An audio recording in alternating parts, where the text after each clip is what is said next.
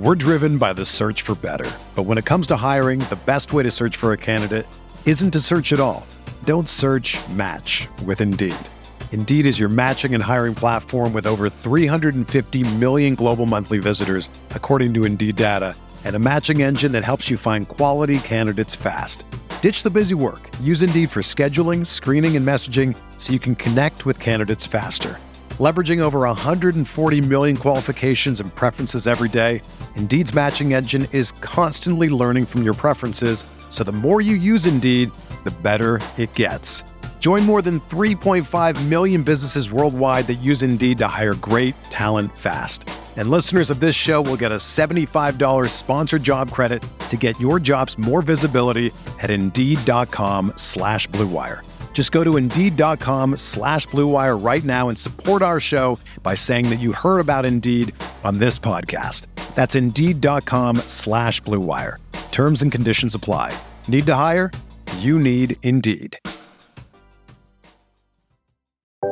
Welcome to the Coachable Podcast, the go-to place for personal and spiritual development, because around here, we believe that life is the ultimate training ground for finding out what you are truly made of. I'm your host, Tori Gordon, high-performance coach and breathwork facilitator, and each week I share intimate conversations and inspirational stories from some of the world's most successful people. It's time to stop standing on the sidelines of your life and get your head and your heart in the game. So take a seat, grab a pen, because you're going to want to take notes as we pull back the curtain on the tools, resources, and inspiration you need to unlock your inner champion. You guys, welcome back to the Coachable Podcast. I'm so glad, as always, that you're here for another episode and another incredible guest. Andrew Wallas, the CEO and the founder of the School of Business Alchemy, is here to talk about how we can alchemize the experiences that we're going through in our own lives and in our own businesses, and how we're not really stuck as stuck as we think we are, and the power that we have to create our lives through intention. So Andrew, thank you so much for being here, first of all, and just taking time to share your wisdom and your knowledge, over 40 years of doing what you've been doing. Tell us a little bit about who you are and what led to starting the School of Business Alchemy. How did you get here? Okay, thank you, Tori. It's a great pleasure to be on your show. Thank you for inviting me. So I started out, I went into business. I had a degree of financial success quite quickly in business. And then I kind of hit a wall, and I was drinking too much. I was taking drugs. I was traveling around the world first class. I thought I was pretty cool, but actually I was hurting inside. I was not happy. I was not in a relationship. And so I'm very grateful for that time now, because what happened is I went into therapy and I then trained as a therapist. I did a master's degree in psychology, and I went through a whole new education. And from that, I started working with individuals one-to-one for a period of about 10, 15 years. And then I went back into business and decided to apply the things that I'd learned and the spiritual and psychological principles to companies. So I now work with individuals and companies using the tools that I've gathered along the way. Yeah. And what are those primary principles or tools that you teach your clients to help them in their businesses? What are those big things that you teach? Well, there's some really big things. So, and these are really, really simple, but the depth to which they go within us cannot be underestimated. So it seems to me that every life or every day is made up of millions of events. You know, we wake up, we get out of bed, we have a cup of tea, we have a shower, we put clothes on, we go to work, whatever the events are. And some of those events are fairly mundane, some are medium, and some are, very emotional or traumatic. But nonetheless, life is made up of all these events. And I think there's only two choices about how we regard those events. The first one, which is the dominant zeitgeist in North America and Europe, is that we see life as something that happens to us. So we have a whole vocabulary and a whole way of relating to each other, whereas, the world goes into the recession, or we have a virus called COVID, or times are tough, or she was dealt a difficult set of cards. But we communicate as if life is something that happens to us. And from that, I think we've become quite habitual and compulsive at complaining. We complain about what happens. Whereas the other choice is that everything that happens in life is somehow supporting us. Life happens for us. Life happens to facilitate our evolution as human beings. And once we make that switch, and it's very, very difficult because we've been conditioned through our families, through schools, through education, into this idea that life happens to us. And if that's really true, then we're simply a cork bobbing in an ocean. And I don't want to live that life, to be honest. So for me, I treat life as everything that's happening, even if it's uncomfortable, if we tend to label certain things bad and certain things good. But everything in life, the things that have happened to me that I thought were the worst experiences have turned out to be the best, and vice versa. So the first step for me is trying to enter into the idea that life is something that I'm aligned with, and it's actually supporting my growth, supporting my evolution. And that's a huge thing. It really is. I was having a conversation with a client of mine in the past week or two, and similar to your story and as well as mine, she was going through some really challenging things. And we were talking about the process that she's in right now of recognizing her ability to choose her perspective, that this is happening to me, or that this is happening for me. And for her, there was events and circumstances that were very similar to past trauma or past things in her life that would have triggered an unhealed wound. For example, a relationship or a friendship kind of dissolving and ending could have reinforced a belief that people leave me, that people abandon me. Yeah. However, she had been intentionally doing work around really creating an environment in her life for healing that's conducive for what she's really calling in, which is friendships that are aligned with what she wants, deeper, more meaningful intimacy and connection.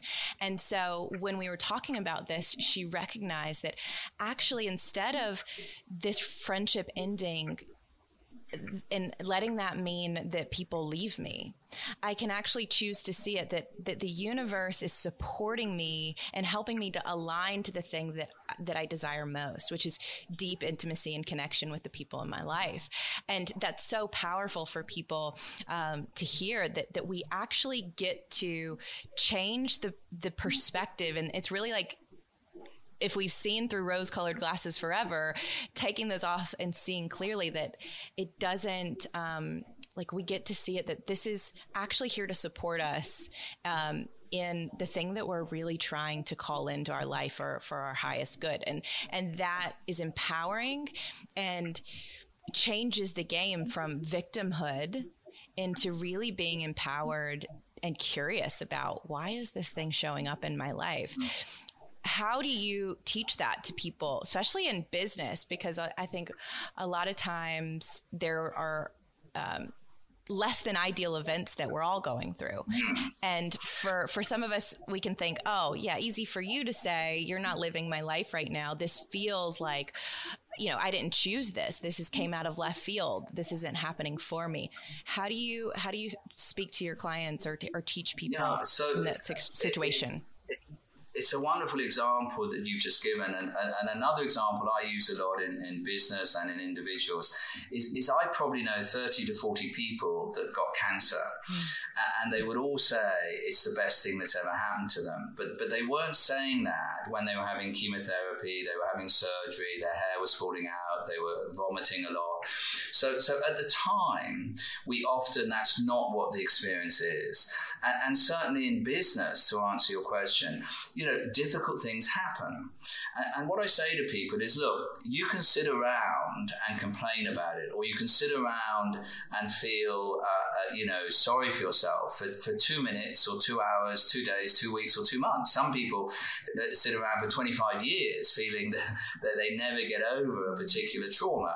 And the thing is, difficult things have happened in my life. As a young boy, I was physically beaten every day. These are not pleasant things. But staying in a place where you don't let go of the victimhood, as you put it, or the fact that something horrible has happened to me, it's how can I transform that situation to my own advantage? And this is something I do all the time, and I think it's possible for businesses. And a classic example right now is, the business world has undergone a major shock, and it's had a very difficult time.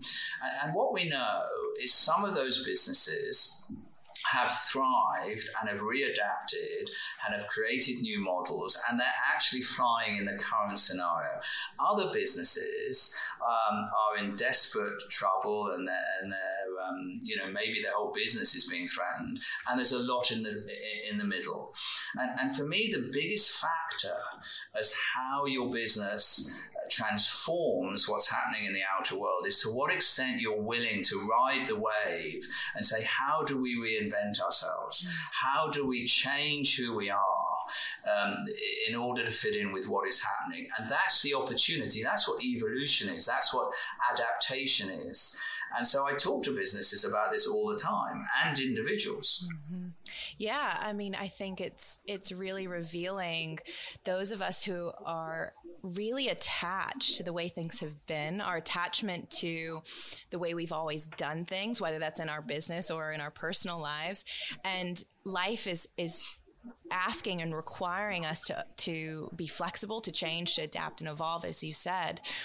And those who are more willing to do that are going to experience less friction and suffering. If we can say, hey, let's innovate and let's see, where is the industry or the market? What is it requiring of us? Or what are our employees needing that they really need now that maybe we weren't considering a year or two ago? Is that what you see is the biggest, going to be the biggest indicator for business success going forward? Those that can really adapt and evolve? Yes, I think this is one of the most important. There's a wonderful Henry Ford quote, and he said, if I'd asked people what they wanted, they would have said faster horses. And we have a tendency right now, there's a lot of talk about people want to get back to flying around the world all the time. People want to get back to what they were used to. But actually, what is required in life is to think differently, is to adapt, to create something in a different way. The other factor, which is very much a big picture thing, is I remember 25 years ago, reflecting on the fact that in all the great religions of the world, the devil or Satan or Lucifer was personified as the lie. And I thought that was very appropriate. And I sat and I spent a bit of time thinking about what is the biggest lie of human existence, or what is the biggest lie of the human species? And the answer I came up with then, I've never changed. Well, what do you think the biggest lie is, Tori? Mm-hmm. Fear. Fear, yeah, that's a good answer. There's lots of possible answers. Some people say greed, all sorts of things. But for me, the biggest lie of human experience is the thought or the idea that something outside of me can make me happy. Mm-hmm. So it's the idea that the bigger house can make me happy, or the bigger car, or the next relationship, or the next job, right, or the next country. And, we talk about this, and there is a certain awareness around this, and yet the level to which we want to blame something outside of us is pernicious. It's there every day. I've known this for 20 years, and I still, if I'm awake enough, I catch myself thinking my wife should make me happy. Mm-hmm. My wife cannot make me happy. I absolutely know that. I cannot make her happy. So we have to give up. We have to begin to let go of this idea that if the stock market's soaring, if everything's rosy, I can be happy. Right. Because it's got nothing to do with the outside world. Right. And the moment we do that, we begin to take a different kind of responsibility for our lives. Yeah. And if you listen to the conversation around us, I want my friends to pick me up and say, hang on, Andrew, why are you blaming that? We need to help each other to take responsibility for our own life and how we're evolving, whether it's in business or in relationship. As you know, in relationship, we spend a lifetime blaming the other person, but it's a dead end. It's a complete dead end. Yeah, you're so right. I think unconsciously we're always looking to who we can blame, because taking personal responsibility for our results ultimately can be a hard pill to swallow, especially if we're not in a place in our business or in our lives that we're really excited about or proud of. And it's much easier to blame God or to blame the government or to blame your parents or blame your ex and say it's their fault and I'm suffering, or I'm not where I thought I would be because of that. And it really is what you're speaking of, is that hamster wheel of life that so many are running on and exhausted by. And I personally did for many years. I thought I could find peace and happiness in money and in a job and promotions and achievements, only to find that when I had checked so many of those boxes, I still felt that emptiness. And that was what, when it occurred to me that the thing that I was searching for was not necessarily an accolade or an achievement. It was a feeling. So often the things that we have our sights set on in terms of the goals that we set for ourselves, of wanting to make certain amount of money or get married. Why do we want those things? Well, we want it because the feeling that we think it's going to give us. And oftentimes maybe we feel good in the moment, but that it doesn't last long. And then we're on to the next thing. And so Peter Crone, somebody who I love his work, he says, true happiness is the absence of the search for happiness. Yes, I agree with that. If you can really get that, and for those listening, it's like, when we stop thinking that we have to perfect our circumstances in order to be happy, but how can my peace, my joy, my happiness come from somewhere inside of me that says, despite what my circumstances are, I am still rooted and grounded in those feelings that don't come from outside of me. They come from within me. And what is that? Where do we start in that journey, especially for those of us who are type A creators? We think we're all about, doing the next big thing, whether that's in business or in our personal lives. How do we detach from that need to achieve and find the inner world of fulfillment? Well, I think the first starting point is always responsibility. So it's taking responsibility. The second one is to really understand that we don't have to make it happen. We type A people in particular, they're trying to make it happen all the time. And in trying to make it happen, they're trying to control what's outside of them. And that's an exhausting business, as we all know. I've been there, I've done it. So we have to give up wanting to control everything around us and to build a different relationship between the inner and outer world. And then the third element is to begin to inquire within, to actually understand what's happening within us, because we live in cultures where, again, we've created cultures where the external world is the dominant factor. We think the external world is more real than the internal world. Whereas, in fact, many cultures have understood that the outer world is much more of a reflection of the inner world. And in fact, science tells us this, because if 10 of us line up and watch an event, we're all seeing that event through a filter, and we're projecting our own self onto that event. So there's no such thing as pure reality or one-dimensional reality. So it's beginning to see, how do I view the world? How do I view women? How do I view men? How do I view success? How do I view failure? It's to begin to understand my own filter and my own projector.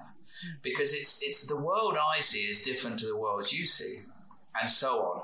And once you understand that, you can begin to tilt, you can begin to slightly alter the inner filter and projector, and that's when you start creating and seeing a different world. And that's the key to contentment, it's the key to intimacy, it's the key to all things, really. It's the key to success in business. Stop giving external factors over which you have no control responsibility for your life or your business. Mm-hmm. Yeah. So what I'm hearing you say too is when we look out at the world and maybe what we focus on and what we see a lot of is maybe a lack of resources or opportunities, or maybe there's somebody listening to this who's like, I want to get a new job, but I apply for all the jobs and no one returns my call, or I never get an interview. That really is a reflection of an internal state of being or seeing the world. And if we want to begin to see something different, I think it's Wayne Dyer who says, when you change the way you look at things, the things you look at change. Yes, and exactly. So the external world is really going to start to evolve as we do internally. Where does intention come into this conversation? Well, it's very central for me, because one of the things I've been saying for about 20 years is that nothing exists in the universe without intention. Absolutely nothing. So the house you live in doesn't exist without intention. The car you drive, the podcast that you've created doesn't exist without intention. The clothes you're wearing, nothing exists without intention. And I've been saying that to very varied groups, and I always invite people, if you don't think that's true, please tell me. And nobody says, no, I think that's rubbish. So what I say is, look, if nothing exists without intention, wouldn't it help us if we spent time reflecting on the power of intention, reflecting what is intention? And for me, intention is not very well understood. So we're all familiar with things like goal setting in our personal lives or our business. We might be familiar with affirmations and various other things. We live in a society that's very mind-dominated. And the business community is very left-brain dominated. So the left brain is rational, it's logical, it's analytical, and it's very, very linear. And what we're doing is we're running our lives on 50% of our brain and on the mind, whereas intention for me is an inner impulse. It's an inner impulse in the body, and it involves the left brain, the right brain, the heart, and the gut. So one of the things that's just beginning to come back over the last sort of 5 years or so is we're beginning to trust gut instinct again. For a long time, gut instinct has been ignored. Intuition is ignored. We all have intuition. You know, women probably have a greater ease with intuition than men, but most mothers have the experience of knowing their child is in danger, even though they're around 3 different corners and they're out of sight. But we all have that, and we have to train ourselves to start trusting that inner impulse again, rather than relying on external experts. So in terms of creating intention, and I meet a lot of individuals and a lot of businesses that have never really spent time reflecting on intention. So the first thing is just agree with yourself. I'm going to take a little bit of time and space to reflect upon intention. And intention starts with listening to myself, listening to my body, listening to my heart, listening to my gut. You know, what is my passion? Passion comes from the gut. It doesn't come from the brain. Mm-hmm. So you begin to listen, and then you begin to reflect and articulate. And the more, it's like everything else in life, you know, enthusiasm is infectious. Misery is infectious. The more you support misery, the more infectious it becomes. Same with enthusiasm. So the more you reflect on your intention and you begin to put words to it, then suddenly it releases its own energy. And you end up with thinking, actually, what my passion is to write poetry, or my passion is to make $10 million, or whatever it is. You begin to explore what it is you truly want to do from the inside out. Yeah. I mean, this is spot on. And when I think about my own business, this podcast, the success that we've had here over the last few years since we began our work, it really started with an intention personally to share the experiences that I was having on a show. And then as that blossomed, there were times where in my business, I was trying to create from a place of confusion. Really, I hadn't taken the proper time to really get clear about what is my intention, who are we serving, what problem do we solve for people, how do we uniquely solve that in a way, what is the transformation or the experience we want people to have. And if we don't, especially as business owners, take that time and check back in with, are we still creating from that place of intention? Then a lot of, in my experience, what I created was just things that I thought I was supposed to do, things I thought, that's what someone else is doing, so I'm going to create that, right? And it felt, I could sense in my body that it was not right. And that's that intuitive, it was out of alignment. And the way I describe it for people that I work with, it's like, if you're out of alignment, you need to go to the chiropractor, and you need to get adjusted. And that adjustment period happens in that time that we really consider why are we doing this? And why is this important to us? And I don't think enough businesses, enough authors, enough leaders take the time to think about that. How do I want my employees to feel coming to work every day? Like, what are we really about? And then you think about the businesses that do make an impression on you. You think about the companies that you have worked for that had an amazing company culture. That doesn't happen by accident. They have intentionally thought about and curated an environment for that to happen within. And I just so agree with you that it is that fundamental place that if we just take the time to ask ourselves, what do I want to create? That is the seed that gets to be planted, that gets to grow, and it takes on an energy and a life of its own, and enabling you to do that. Exactly. And like you, Tori, alignment is a huge word for me. So it starts with intention, and then you need to create alignment with intention. So there's a lot of people who create intention. The obvious example might be in January, you say, I create an intention, I'm going to get fit. Yep. And you go to the gym 2 or 3 times, and then you stop going. So there's no alignment with the intention, and of course you never get fit. Right. And that can apply to lots of examples. So what we need to do is reflect on the intention and then create alignment with the intention. And how do we know if we're in alignment or not? Your body will tell you, just as your body told you. It's the same.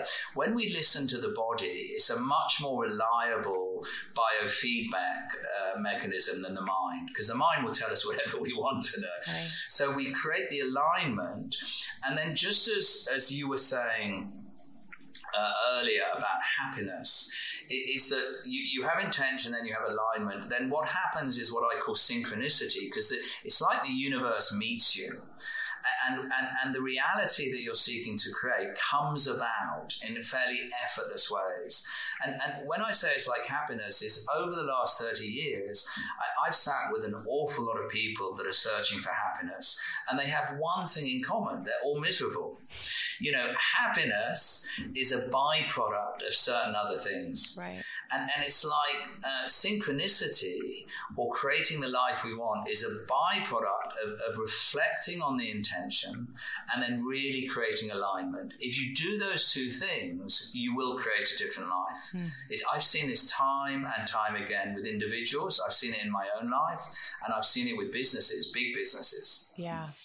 And for those that are maybe wrestling with the question, how do I discern the difference between alignment and the fear that comes from acting on an intention, and maybe the resistance that comes of doing something different, stepping into the unknown, and the fear that comes from my mind, right? That really keeps us where we are, keeps us stuck in patterns of survival.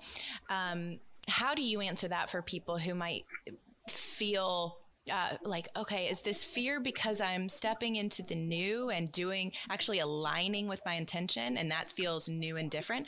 Or is it fear that's generated from my mind that wants to keep me where I am? It's a great question. And of course, all of us get caught up in that.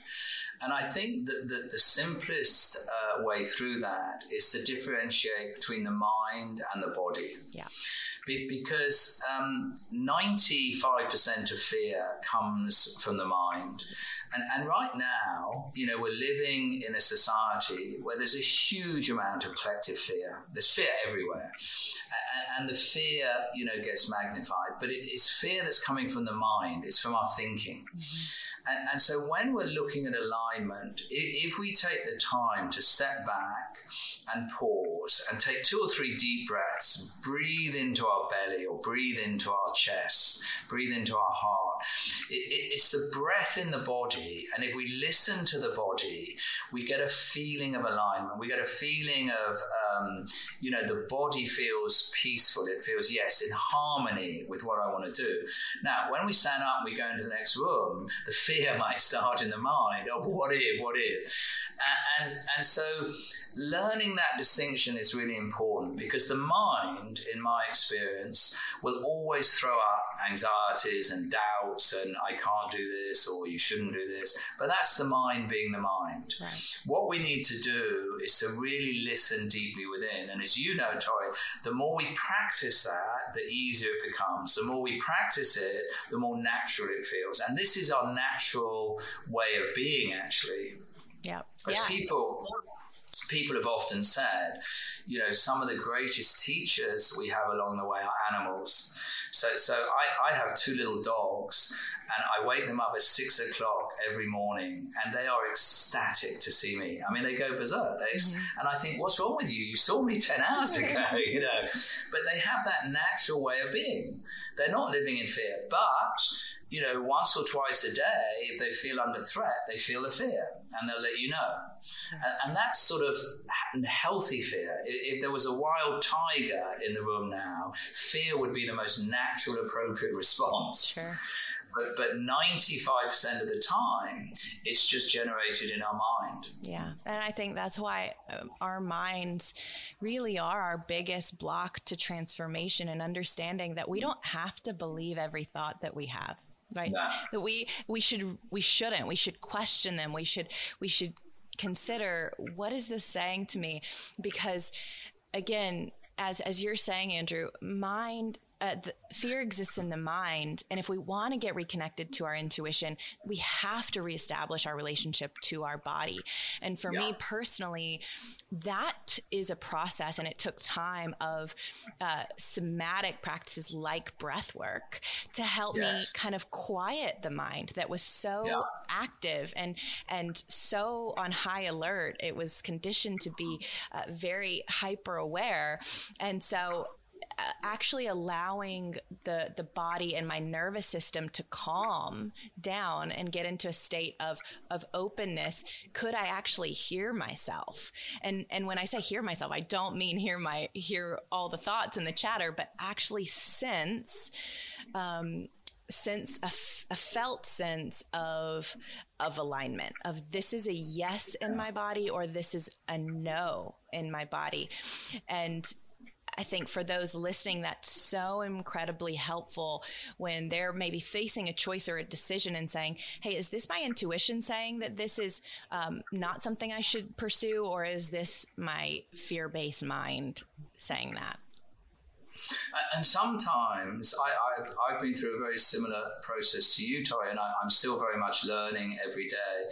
But sometimes we need a friend or someone to sit alongside us in these moments early on to just reflect back to us what's happening in our body or what's happening, so we can see, right now I feel completely at peace with myself. And in that moment, there's an alignment between what I'm saying, or my body is saying, actually, it's flipping out, and it's saying that that's the last thing you need to do right now. But the body will tell you. And another sort of portal into this, which I think is remarkably simple, but it's very difficult for us to fully grasp.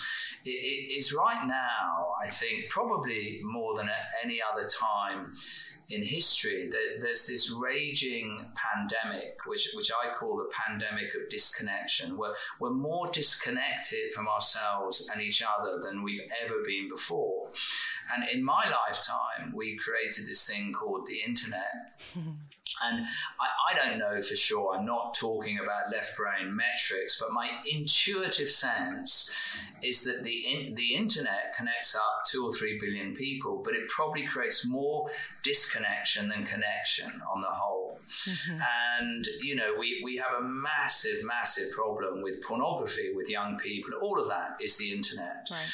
And where we need to start is all of us are fairly disconnected from our bodies in one way or another, because we haven't been taught, like some cultures are, to listen to our bodies on a daily basis. So the reconnection, we go out, we try to connect with other people, and guess what? It's messy. It's not pretty. But if we learn to connect with ourselves on a bodily basis, and it takes time, as you said, it takes a little bit of time, a little bit of patience, then we begin to connect with other people in a very authentic way, in an aligned way.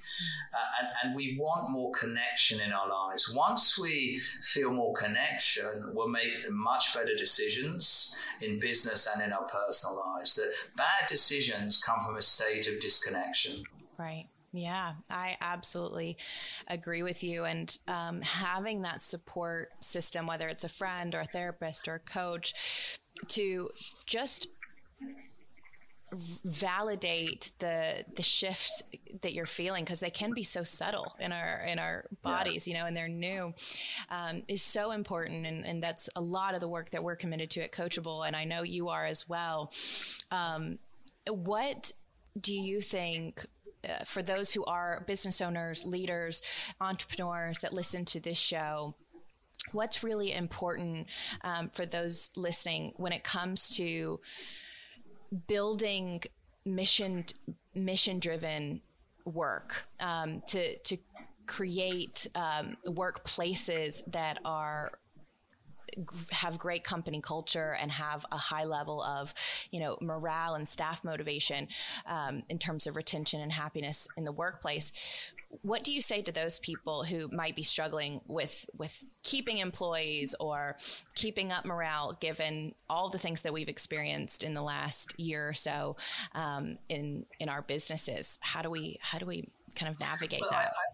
It's a great question. There's a lot of talk about leadership now. Mm-hmm. And from my experience, I think the models of leadership that we've grown up with in the world, and indeed the models of leadership we have now, are deeply flawed and very faulty. So the old model of leadership is that one person, normally a white man, but one person told other people what to do. And there's an awful lot of leadership in the world where that still goes on. One person gets to tell everyone else what to do. And that's broken. And so for me, leadership starts with someone being willing to be authentic, which means they're authentically vulnerable, they're human, they don't know the answers to everything. I'm waiting for the day when a politician anywhere stands up and says, I don't know, I don't know what to do. But we're trained that it's not okay to say, I don't know. And business leaders need to say, I don't know. I've got no idea. Let's sit round and let's explore everything. And then at the end of the day, the CEO or whoever, it is up to him or her to make a decision. But you arrive at that in a different way. And you arrive at it from a point of view of, I don't know right now. We need to explore this. We need to reflect upon it. And when individuals see a leader that is willing to not know, is willing to be vulnerable, is willing to make mistakes, is willing to learn from mistakes, then it has an amazing effect on other people, because it gives them permission to make mistakes. It gives them permission to think within.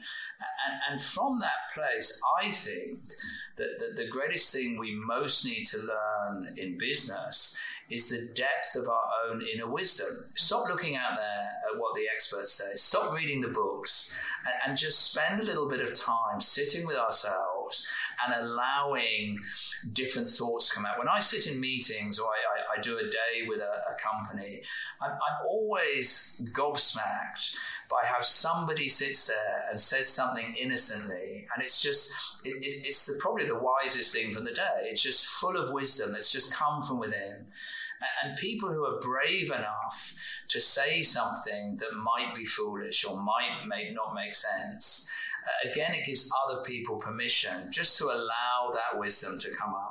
Right. Because that's where, there was a wonderful poet called Rumi, R-U-M-I. He was I'm sure you've heard of him, but I think he's the greatest poet. But he said, when I was young, I sought to change the world.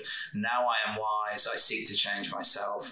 And it's listening to ourselves, listening to what comes up, listening to our own inner wisdom that is going to change the world in a profound way. Yeah, I love that perspective on leadership, because if we really want to teach our audience, our customers, our staff, anything, we have to demonstrate it first.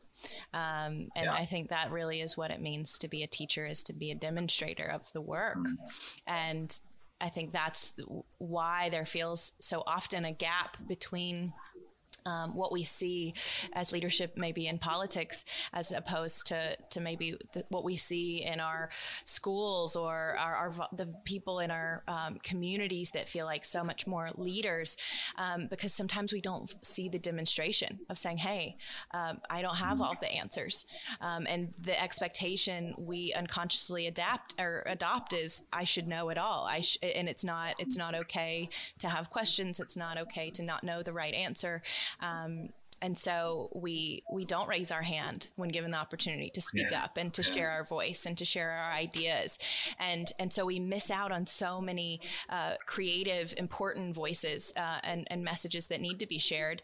And so I love that you're bringing us back to that piece of vulnerability and saying collectively, let's unite to come up with, listen to all perspectives and see what works best. And yes, of course, leaders have to make decisions a lot of times and have to be responsible for those choices. But I really believe, and I like to believe, that we're all doing the best we can with what we know.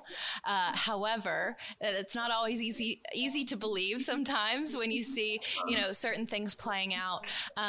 But I do believe at the level of awareness that we all have, we're doing the best we can. And so it's episodes, experts, wisdom like this that helps to enliven and illuminate the places where we might be, carrying on these paradigms and these belief systems that say, hey, it's not okay to not know the answer, or it's not okay to be vulnerable, or to say when you don't know. Actually, that's so important in creating cultures where cultures that are innovative, because we're not going to innovate if we don't fail and try new things, do things we've never done before. And another element of this, there's a module that I sometimes teach on the power of not knowing. And I genuinely believe that not knowing is a much more powerful position than knowing. Because once we think we know, we've closed down a whole lot of other options. But when you're in that position of not knowing, anything is possible. It's a little bit like if you've got a blank canvas. It's more powerful than if you've got an artist like Rembrandt. I mean, I love Rembrandt's work. I love Picasso's work. Someone has painted it. It can't be anything else. It might be a great painting, but if you've got a blank canvas, it can be anything you want it to. So sitting in that place of not knowing is immensely powerful, because you can come to any decision you want.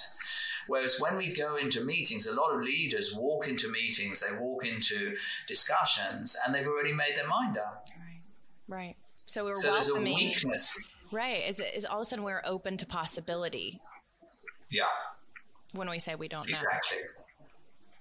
Yeah. Yeah. So important. I think the other thing I wanted to really understand from your work is how do we start to bridge the gap between a disconnected world to connected selves, first of all, because I think if we want to connect with others, we can't do so from a place of disconnection from our own self, truly. So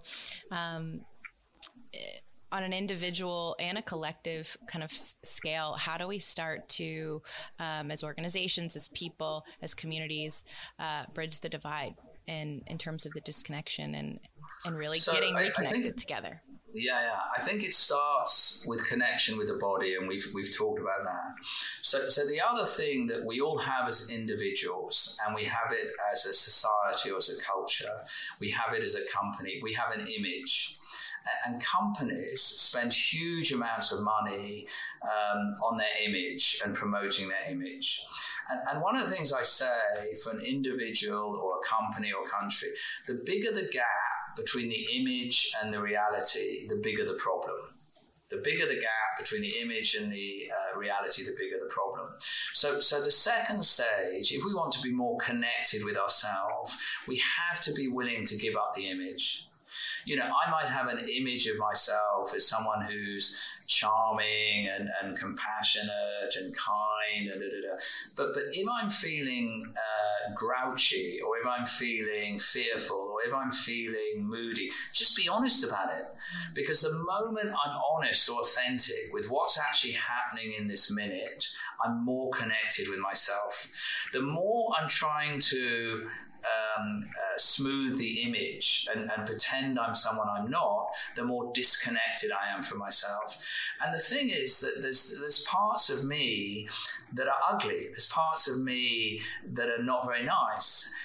And in my relationships with my wife, with my children, I try to make them much more available.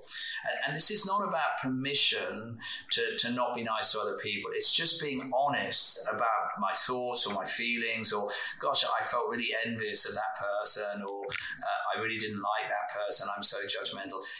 And then just move on. It's about connecting more to what's actually going on me and being real in the day in front of other people. And I remember once in a workshop with a company, I was sort of talking away and pontificating, and I just stopped and I said, I've got no idea what I'm saying now. I just don't know if I believe it or not. I just feel like a fraud. And it just opened up this whole discussion where people acknowledge how they feel like a fraud in certain situations. And we just all felt so connected, because it just starts with one person being willing to say, yeah, I feel like that too.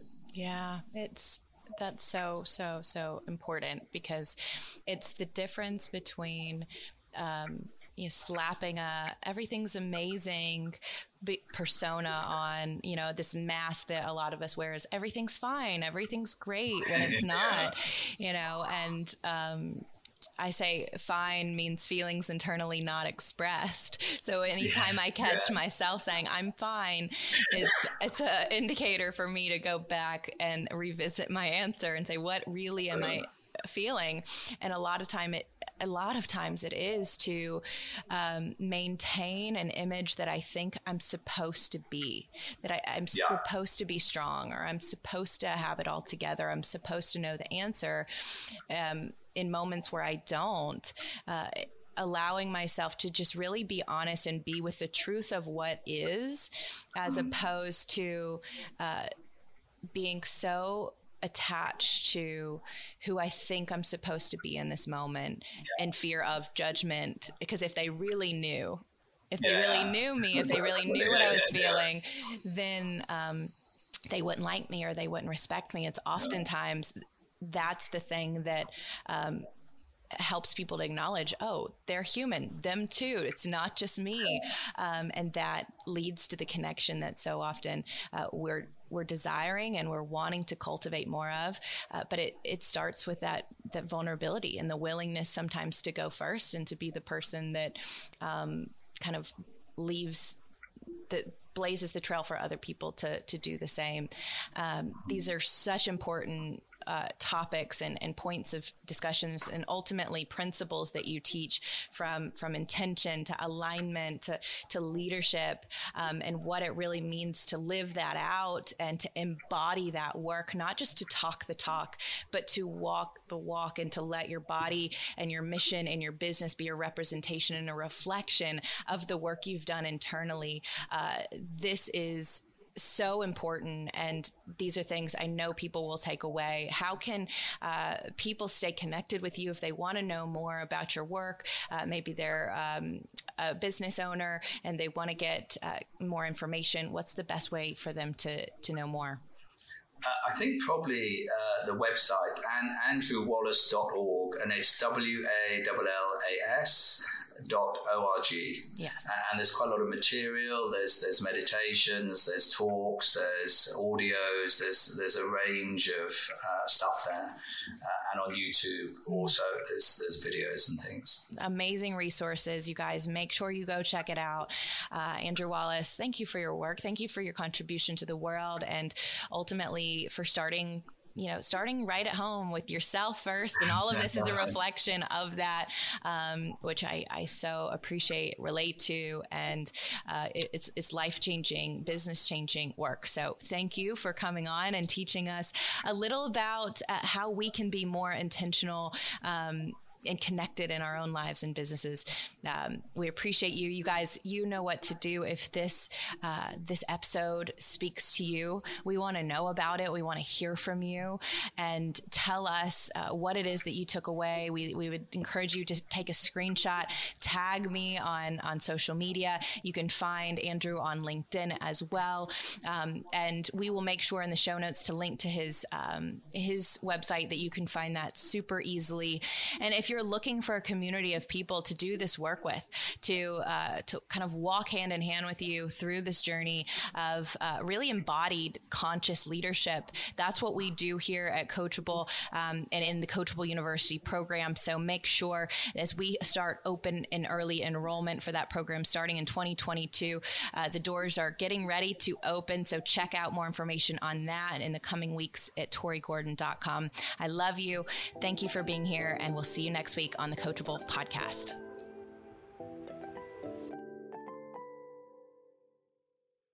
Everyone is talking about magnesium. It's all you hear about. But why? What do we know about magnesium?